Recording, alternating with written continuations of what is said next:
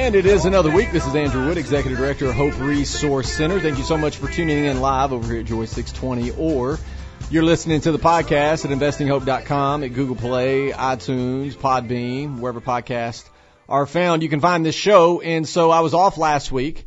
It was my mother-in-law's birthday, and we went to the mountains and enjoyed the day there. And so was not live last week, but back on this week to talk about a number of things that are happening around the country. One of those being the March for Life went virtual, so they didn't have the big event for the first time since having the event. They didn't have an in-person march with 500,000 people there in D.C. But from all accounts, it went well. The virtual event did, and had a number of speakers, and there were some people in D.C. Marching, but not near as much as we usually see.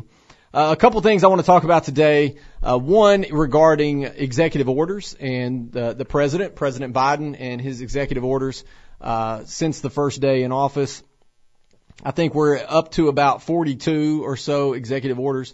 And look, people are getting bent out of shape about it and upset about it. I don't agree with them either. Legislating via executive order is not the way the founders intended on things to happen in this country. But look, the reality is every president that comes in office is going to do that. Obama, back when he was president, said, if Congress will not pass certain legislation, then I have a phone and a pen. And what he meant by that is I have executive privilege. I have an executive orders that I can sign and put things out there. And that's what Obama did. Now, what happened when you legislate by executive order via the Oval Office, what happens? Well, 8 years later, Donald Trump comes in and he undoes a lot of what Obama did. And so if a president can sign executive orders to push an agenda, then the next guy or girl can come in and sign executive orders to remove that agenda and push another agenda. So President Trump come in and he said, okay, we're going to get rid of a lot of things that Obama did, and we're going to sign executive orders to push an agenda. Then 4 years later, Joe Biden comes in and says, okay, President Trump removed a lot of the agenda that Obama set forth. We're going to get us back to those, that agenda, and then we're going to have other executive orders. Look, this is not rocket science. This is not, it shouldn't surprise you. It should frustrate you, certainly, but it shouldn't surprise you. And one thing that Joe Biden has done with that is the Mexico City policy, which was in place during the Obama administration, I believe was in place during Clinton, not in place during Bush, back in place during Obama, not in place during Trump, back in place now under Joe Biden. So what does that mean? That means that our tax dollars are going to fund abortion across the world. And that should matter to us. But look, this didn't surprise me.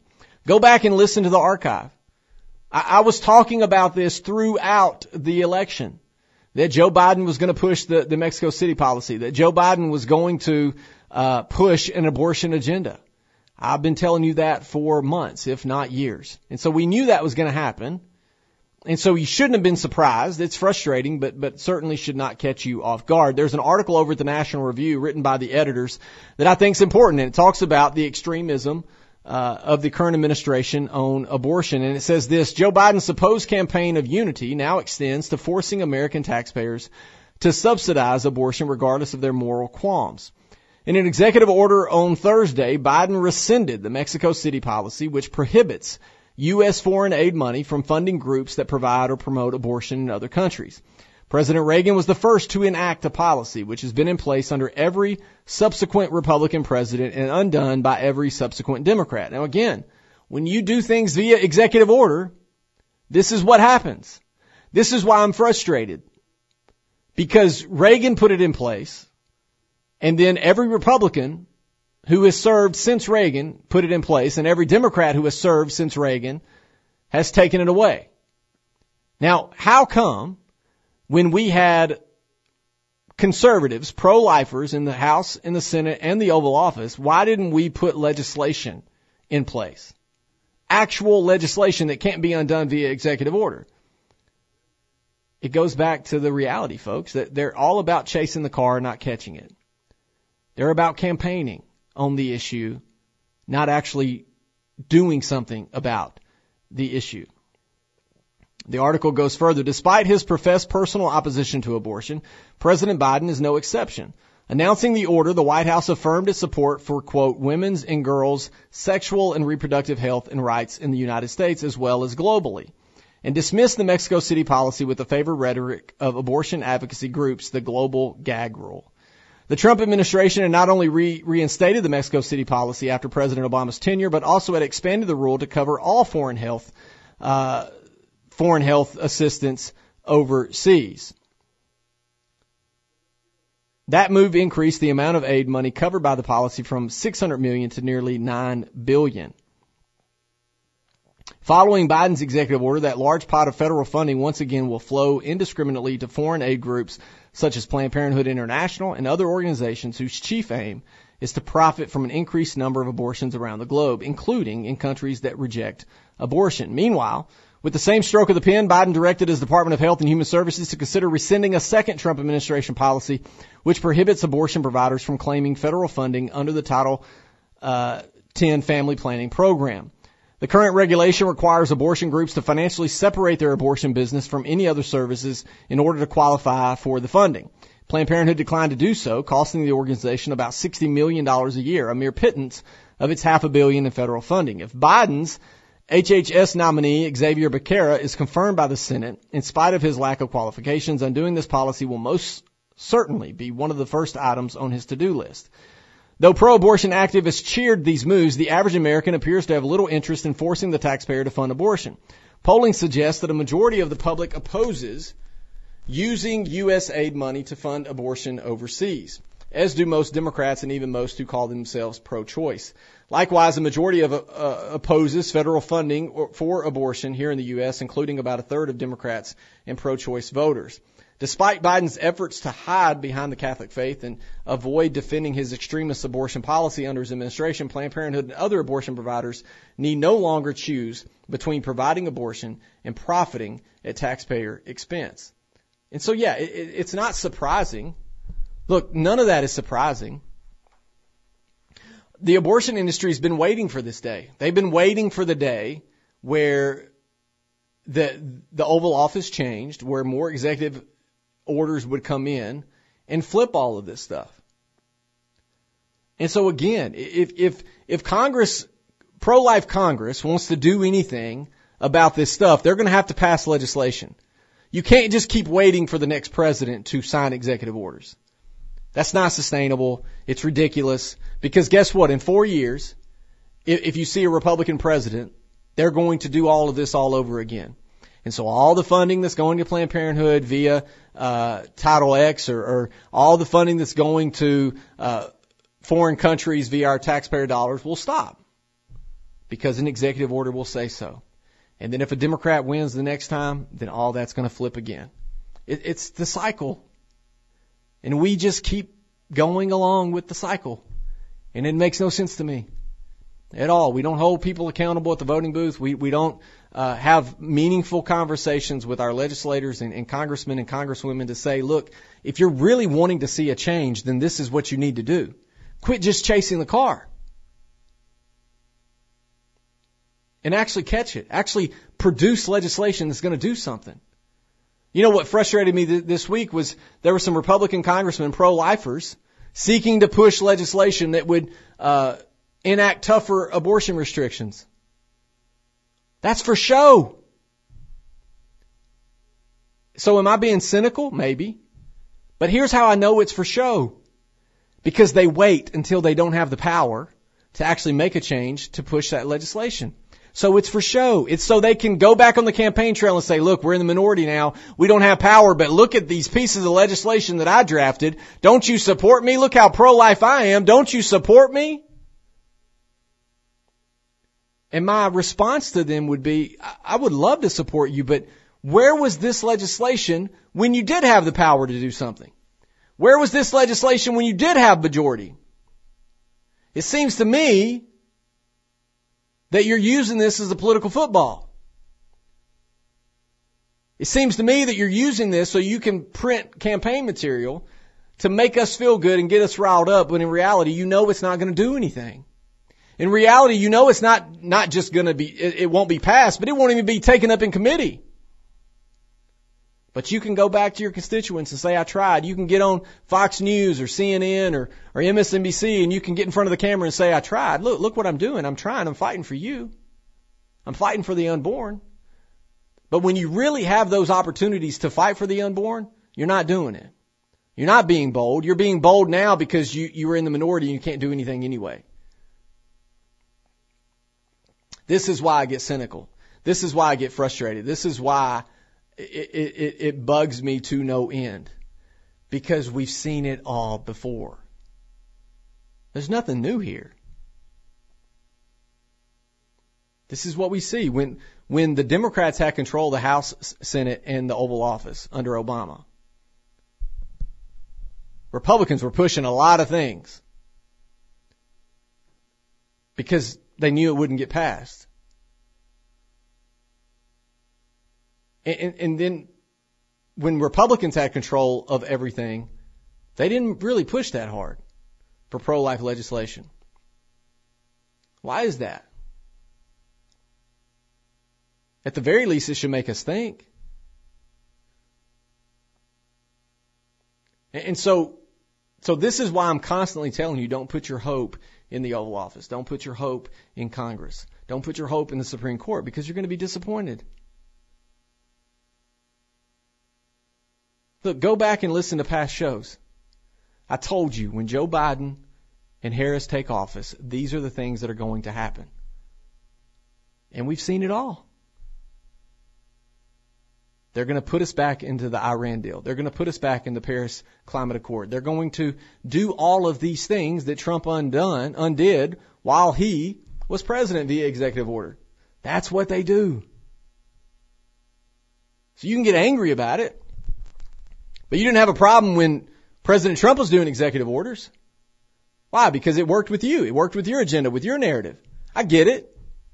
We see things differently when it comes to that. Well, if our team is doing it, it's okay. But if the other team is doing it, it's not okay. We're all a little hypocritical when it comes to that. But I'll say flat out, the Mexico City policy being rescinded, there is no reason.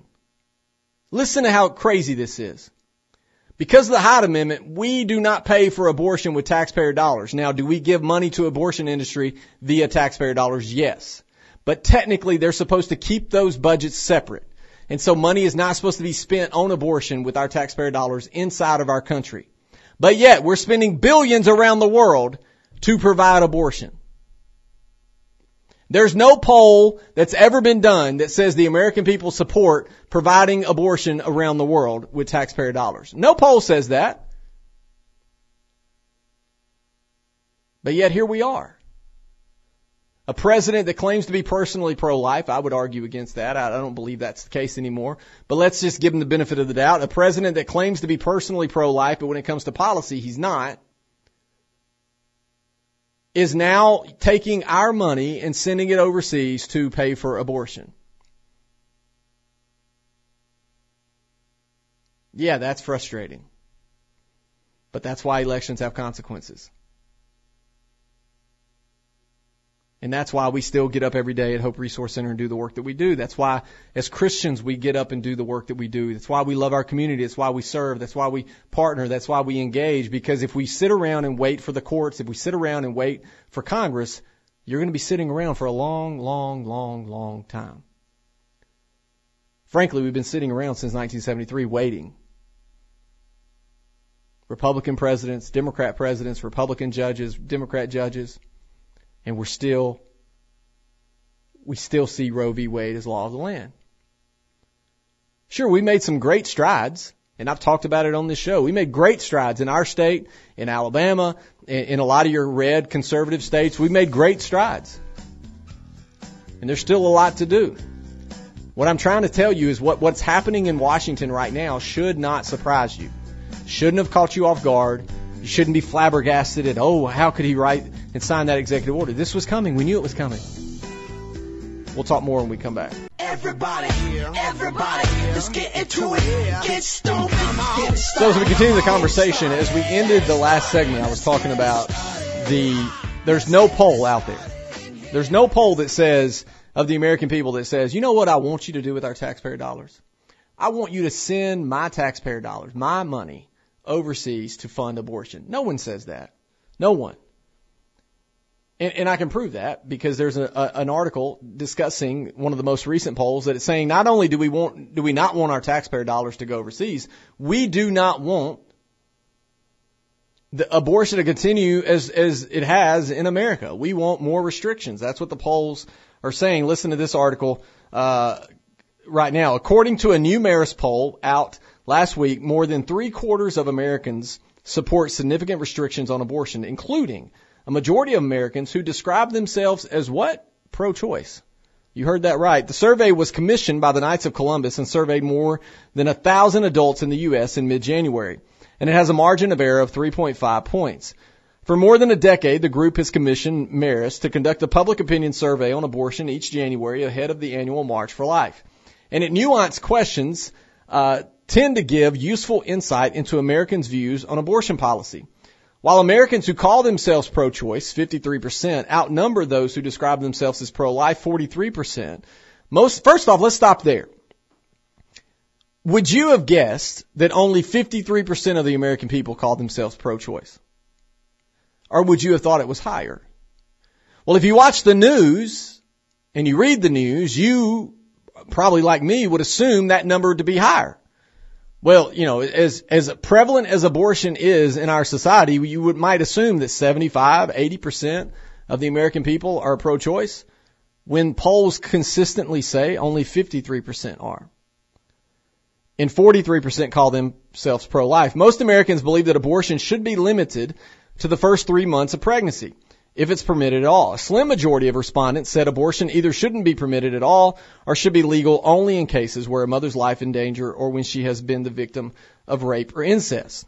Just 15% of Americans say they support keeping abortion available to women at any point during pregnancy. And less than 1/3 of pro-choice Americans say the same. In fact, a majority of pro-choice respondents said they would limit abortion to the first 3 months of pregnancy. The so-called hard cases are not. I mean, and so that's where we're at. And that's what we have to look at. And that's what we have to understand, is that not all the American people want to see abortion.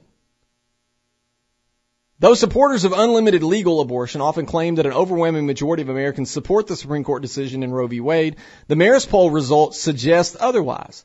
Almost 2/3 of respondents said if the court reconsiders Roe, it should either make abortion illegal or allow restrictions on abortions as determined by each state.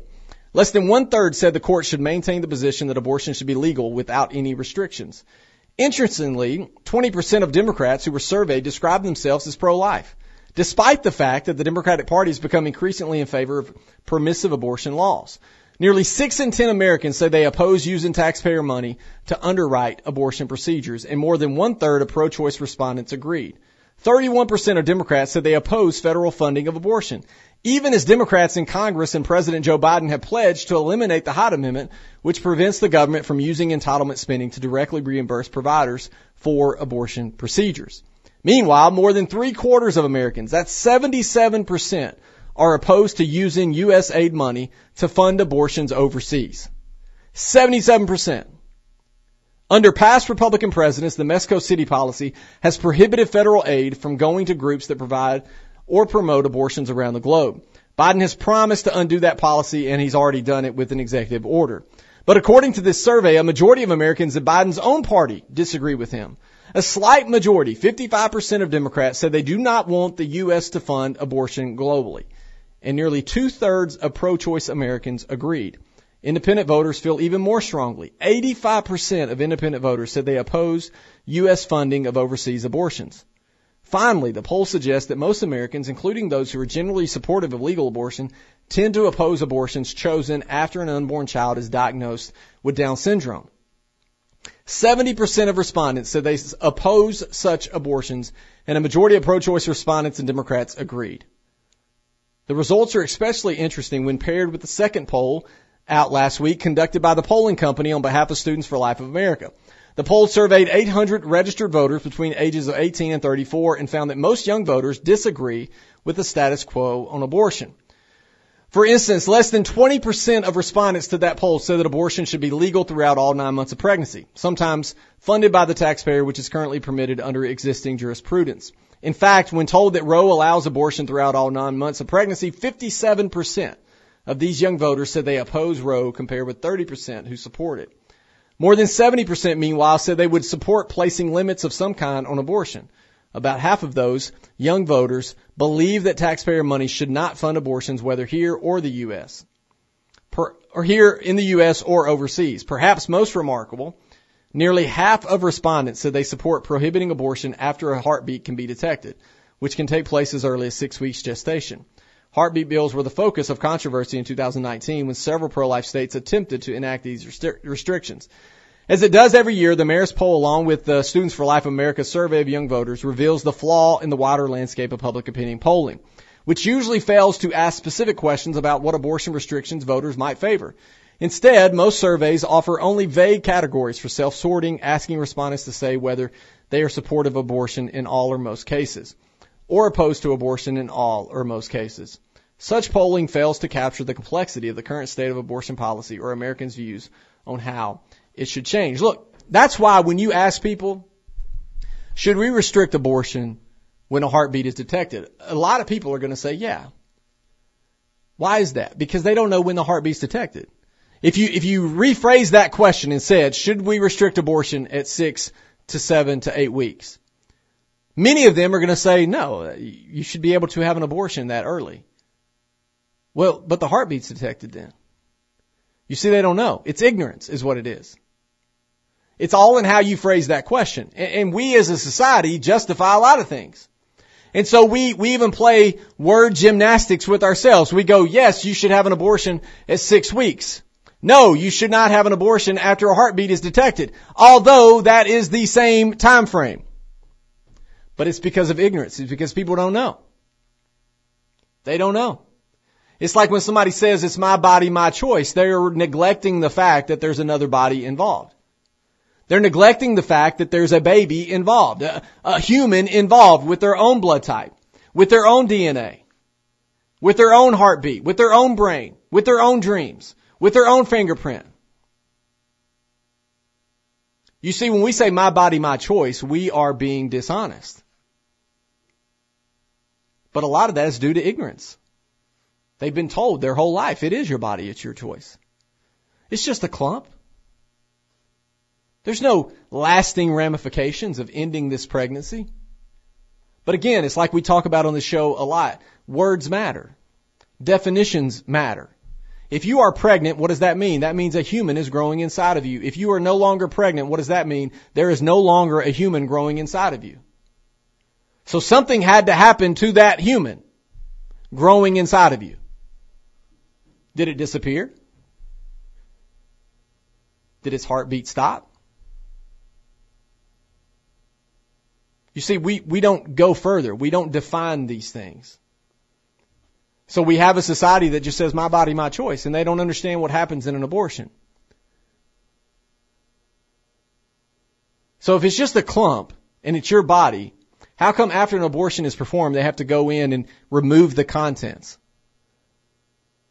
Why would they have to do that? It's your body. The contents that are inside of you are yours, right? Why would they have to remove those if it's your body? If you're pregnant and they see on ultrasound that your baby has a deformity or something going on and that baby in the womb needs surgery, why do they sedate the baby?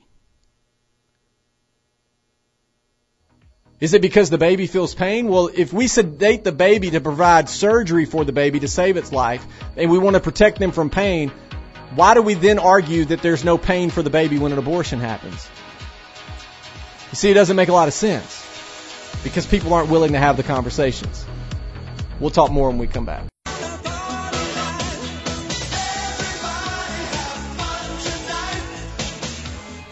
And as we continue the conversation today, what I want to end on in this second to last segment is talk to you about New York. And the reason I want to talk about that is you go to listen to the archive and listen to past shows all through 2020. There was a number of times I brought up what was happening in New York concerning the pandemic. And one of the things I kept harping on was Governor Cuomo had and other states in our union had a policy that said we are going to put sick residents back into nursing homes that were infected with COVID that may still be contagious. We're going to put them back into nursing homes. And what you saw was an estimate of deaths or a report of deaths in nursing homes that many were arguing was not accurate. Many folks were saying that, look, New York is not being honest about the numbers when it comes to nursing home deaths. Now, New York was ground zero, pardon the phrase, but it was ground zero for the pandemic early on.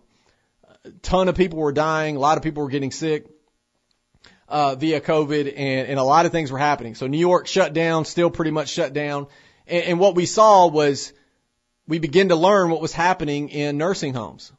And so what you saw is a lot of people, really celebrating the leadership of Governor Cuomo. You saw Governor Cuomo go on CNN with his brother, Chris Cuomo, and they were making jokes and talking about how big the noses were and having giant Q-tips and all of these things. And they were making light of it as people were dying in the state. And then Cuomo wrote a book about leadership, and he attacked President Trump, and everybody on the left celebrated him, and I believe he won an award for that book.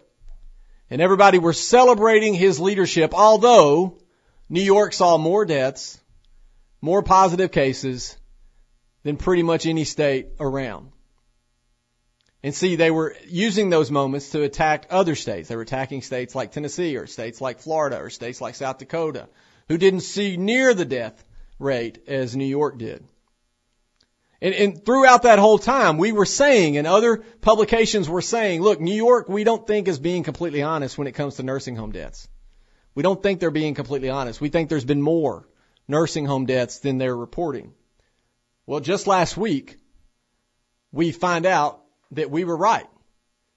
AP says this: New York Governor Andrew Cuomo's administration confirmed Thursday that thousands more nursing home residents died of COVID-19 than the state's official tallies had previously acknowledged, dealing a potential blow to his image as a pandemic hero. That's what matters, right? Whether he's a hero or not. The surprise development, it's not a surprise, folks. It's not a surprise. Go back and look at the archive. I talked about this months ago because I believe the New York Post or the New York Times, somebody, I think it was the New York Post, were saying, look, he's underreporting this. At that time, they were saying actually the number of deaths in nursing homes is doubled what they're reporting. And this AP article says the surprise development comes after months of the states refusing to divulge its true numbers. Listen to this number, showed that at least 12,743 long-term care residents died of the virus as of January 19 of 2021, far greater than the official tally of 8,505 on that day, cementing New York's toll as one of the highest in the nation. Those numbers are consistent with a report released just hours earlier by State Attorney General. So if you're thinking, well, maybe this report is happening because there's a conservative publication that is seeking to undermine the leadership of Governor Cuomo, so it's conservatives that are actually twisting the truth. Well, listen to this. Who did this study? Who investigated this? Those numbers are consistent with a report released just hours earlier by who? The State Attorney General there in New York, charging that the nursing home death count could be off by about 50%. Largely because New York is one of the only states to count just those who died on facility grounds, not those who later died in the hospital. Do you hear that? So if you're a nursing home resident, you got COVID and were taken to the hospital and died at the hospital, you're not counted as a nursing home death. Now, why would they do that? Well, they would do that because their policy of putting sick residents back into nursing homes was a terrible policy, so they're trying to cover that up. They're trying to pad the numbers, to fluff a little bit so it doesn't look as bad. Even though that policy is what made those people sick to begin with. While we cannot bring back, listen to what was said, while we cannot bring back the individuals we lost to this crisis, this report seeks to offer transparency that the public deserves. That's what the Attorney General said. The 76-page report from a fellow Democratic official undercuts Cuomo's frequent argument that the criticism of his handling of the virus in nursing homes was part of a political blame game. And it was a vindication for thousands of families who believed their loved ones were being omitted from counts to advance the governor's image as a pandemic hero. They're celebrating the man's leadership. There were folks on national news outlets celebrating Governor Cuomo's leadership in New York during a pandemic where he wrote a book. Now, look, people want to talk about politicians playing golf. People want to talk about politicians taking days off. During the pandemic, Governor Cuomo wrote a book. He wrote a book on leadership. He wrote a book touting how good he is. Think about the ego that you have to have. That during a pandemic, while people are dying, while what we know now to be close to 13,000 nursing home residents died of COVID, your governor was writing a book. I don't care if you're Republican. I don't care if you're Democrat. That's no time to be writing a book. It's important to me that my mom was counted. This is what Vivian Zayas, whose 78-year-old mother died in April after contracting COVID-19 at a nursing home in New York, said. She said, families like mine knew these numbers were not correct. Cuomo's office referred all questions to the state health department. Several hours after the report, State Department of Health Commissioner Howard Zucker released a lengthy statement attempting to refute James's report, but which essentially confirmed its central finding.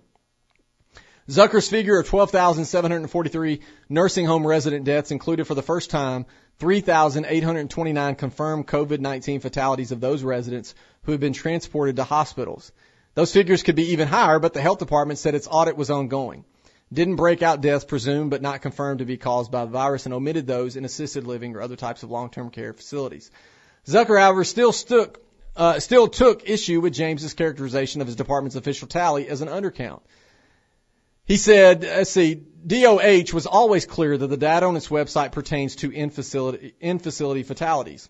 James has 4 months been examining discrepancies between the number of deaths being reported by the state's Department of Health and the number of deaths reported by the homes themselves. Her investigators looked at a sample of 62 of the state's roughly 600 nursing homes. They reported 1,914 deaths of residents from COVID-19, while the State Department of Health logged only 1,229 deaths at those same facilities. Thursday's release backed up the findings of an Associated Press investigation last year that concluded that the state could be understating deaths by as much as 65%. This is the thing. So the AP just said right here, we did a study last year that said the death totals were underreported. And then earlier in this same article, they said the surprise investigation said this. Well, if you did a study a year ago that said the numbers were being underreported, it's not a surprise. If anything, it's criminal. State Senator Gustavo Rivera, a Democrat who has blasted the Cuomo administration for its incomplete death count, said he was sadly unsurprised by the report. He said this, family who's lost loved ones deserve honest answers. For their sake, I hope that this report will help us unveil the truth and put policies in place to prevent such tragedies in the future. Cuomo, who last fall released a book touting his leadership in dealing with the virus, has not been shy about using New York's lower nursing home death count to make the argument that his state is doing better than others in caring for those in such facilities. So he's lying. He said this, there's also no doubt that we're in this hyper-political environment, so everybody wants to point fingers. He says New York, actually, we're number 46 out of 50 in terms of percentage of deaths in nursing homes. It's not predominantly a New York problem. Again, he's pushing the blame elsewhere. The Attorney General's report also took aim at New York controversial March 25th policy that sought to create more space in hospitals by releasing recovering COVID-19 patients into nursing homes, which critics contended was a driving factor in causing nursing home outbreaks. Of course it was. You put contagious people back in a population of the most vulnerable people. And then you're surprised that the most vulnerable people who already have comorbidities, who already are struggling in nursing homes, are getting COVID and dying. Folks, this is so ridiculous. That's why I get amped about it. No one around that conference table said, excuse me, Governor, but we know this virus attacks the elderly. We know this virus attacks those with comorbidities. Where do you find the elderly and those with comorbidities? You find them in nursing homes. Why in the world would we put contagious people back into those nursing homes when our hospitals aren't overrun, when we have other places we can put them? We took a naval ship up there and never used it. Instead, we put them back in the nursing homes. Samaritan's Purse set up outside tents to help, and we're told, get out of New York, we don't need your help. We don't need your kind coming and helping us. So instead, we're going to put nursing home residents that are infected, that are contagious, back in nursing homes to infect others. Shame on you, Governor. James' report said those admissions may have contributed to an increased risk of nursing home resident infection and subsequent fatalities, noting that at least 4,000 nursing home residents with COVID-19 died after that guidance. Yeah, of course they did. But James's report said the issue would require further study to conclusively prove such a link. New York's Health Department released a much criticized report last summer that claimed the March 25th policy, which was reversed in May, was not a significant factor in deaths. That is the biggest hogwash I've ever heard. James' review also found that a lack of infection controls at nursing homes put residents at increased risk of harm. Look, it's not about their lack of infectious control. If you are a facility and you're being told, hey, we're going to give you back some people, and guess what? They're contagious. Good luck. That's what they were told. Good luck. They're contagious. They're going to get your residents sick. A lot of your residents are probably going to die. So good luck. That's what you saw in the state of New York. And I'm glad that finally somebody's reporting on it, and hopefully something comes of it. We'll talk more when we come back.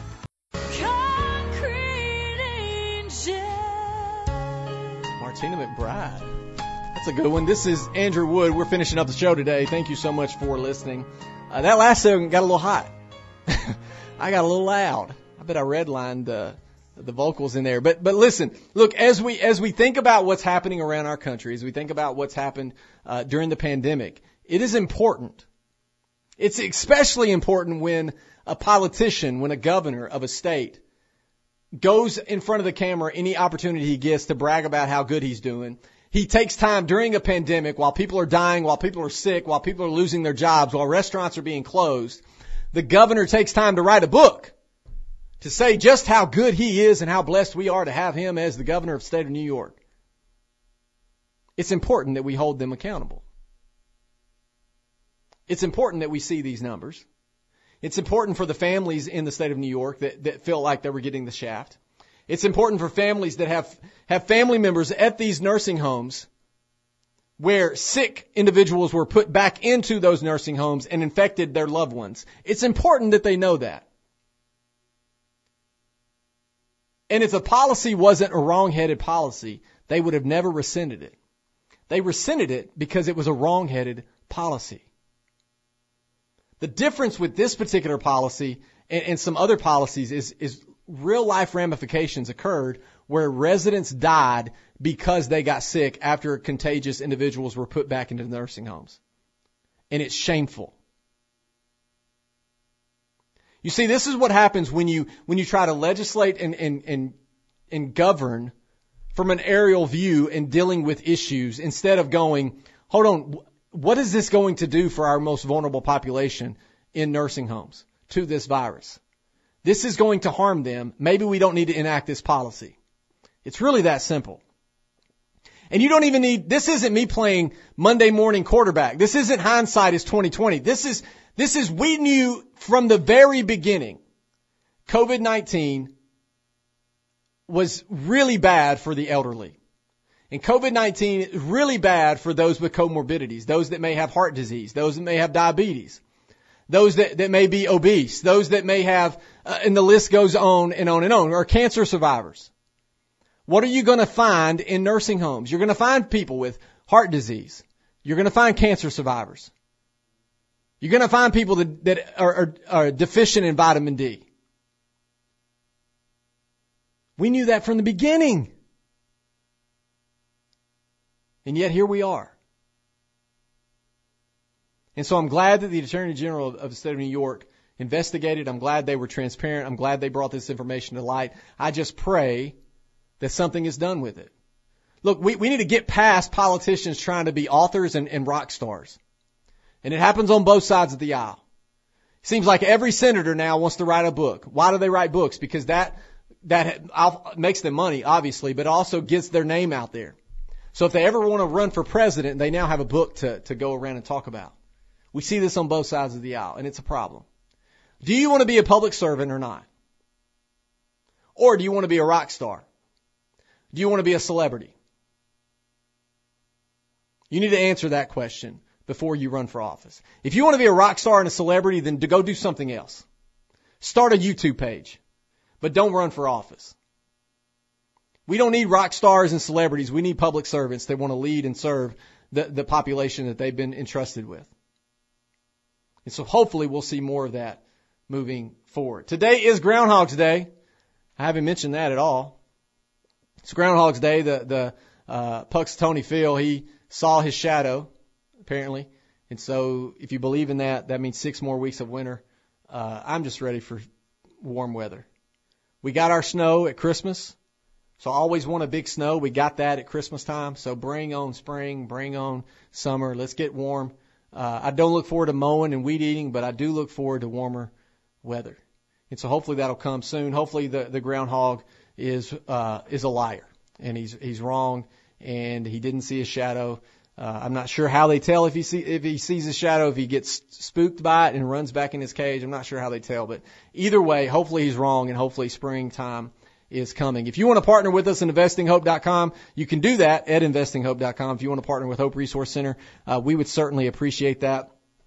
It's been a blast. The month of January, I visited a lot of churches, spoke about hope and life and the gospel. This Sunday, I will be at Hardin Valley Free Will Baptist Church. I'll be speaking. This Sunday is going to be a blast, and then in a couple weeks, I'll be at Shoreline speaking at my home church, and then a couple more weeks, I'll be speaking at Fountain City Church. It's going to be a fun time over the next few weeks. If you can't be at one of those churches to hear me, just tune in right here every Tuesday afternoon at 5 o'clock on Joy 620, or listen to our podcast, and you can get all you want there. We appreciate you listening. We'll talk to you next week.